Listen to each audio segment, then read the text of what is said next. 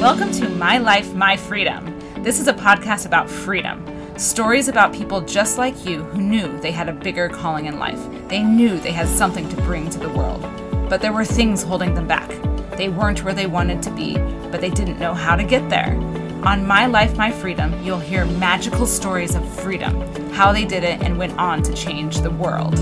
Hi, I'm Dr. Mandi Rose, and I'm committed to helping free the world. I'm here to inspire and guide women to live free and do exactly what they want to do with their life, despite what culture, their family, and even their own brain tells them. Here, we overcome all that holds us back from getting what we want. I'll be bringing you freedom tips on how to discover your gift, find your inner power, learn what you want and need, and how to communicate that to those in your life. Tips on how to live the expansive, beautiful life that is your birthright and live feeling radiantly alive every single day. I'm here to help you reprogram your subconscious mind, refine your spiritual gifts, and crack open the life that you are meant to have. I want you to know that I have been exactly where you are, and I know you can do this. If we gather together, we can heal the world. I lived on a sailboat for 2 years in Central America in my 20s. It was the most incredible 2 years of my life. So many magical things happened. And so many crazy things happened too. There was a lot of, being on a sailboat out in the open ocean is no joke.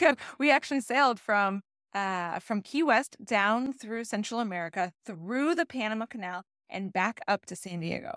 It was incredible. But, there was pirates, there was crocodiles, sharks, scuba diving way too deep and having nitrogen problems, all sorts of things that happened along the way that, there's so many stories that I can tell you. But the big thing that I really wanted to mention today was the fact that the biggest part that I got out of this was being disconnected from society and culture for 2 whole years. I was, I did come back to America and to other places during that time. I was racing sailboats very competitively during that time. So I had to fly, had to get to Panama City by this moment to fly to Sydney for this world championship or whatever it was, all the different things.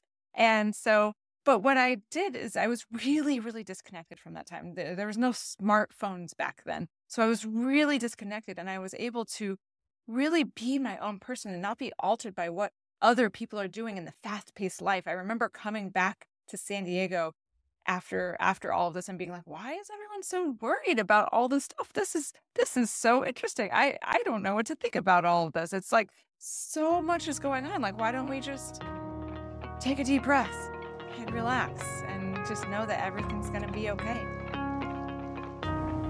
It's been so magical chatting with you today. If you liked this, or even if you didn't, please leave a review. I absolutely love all feedback. And if you feel called to learn more and get loving support from others just like you, I have a free community.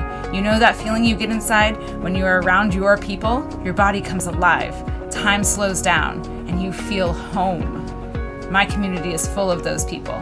Lots of love, and talk soon. Bye.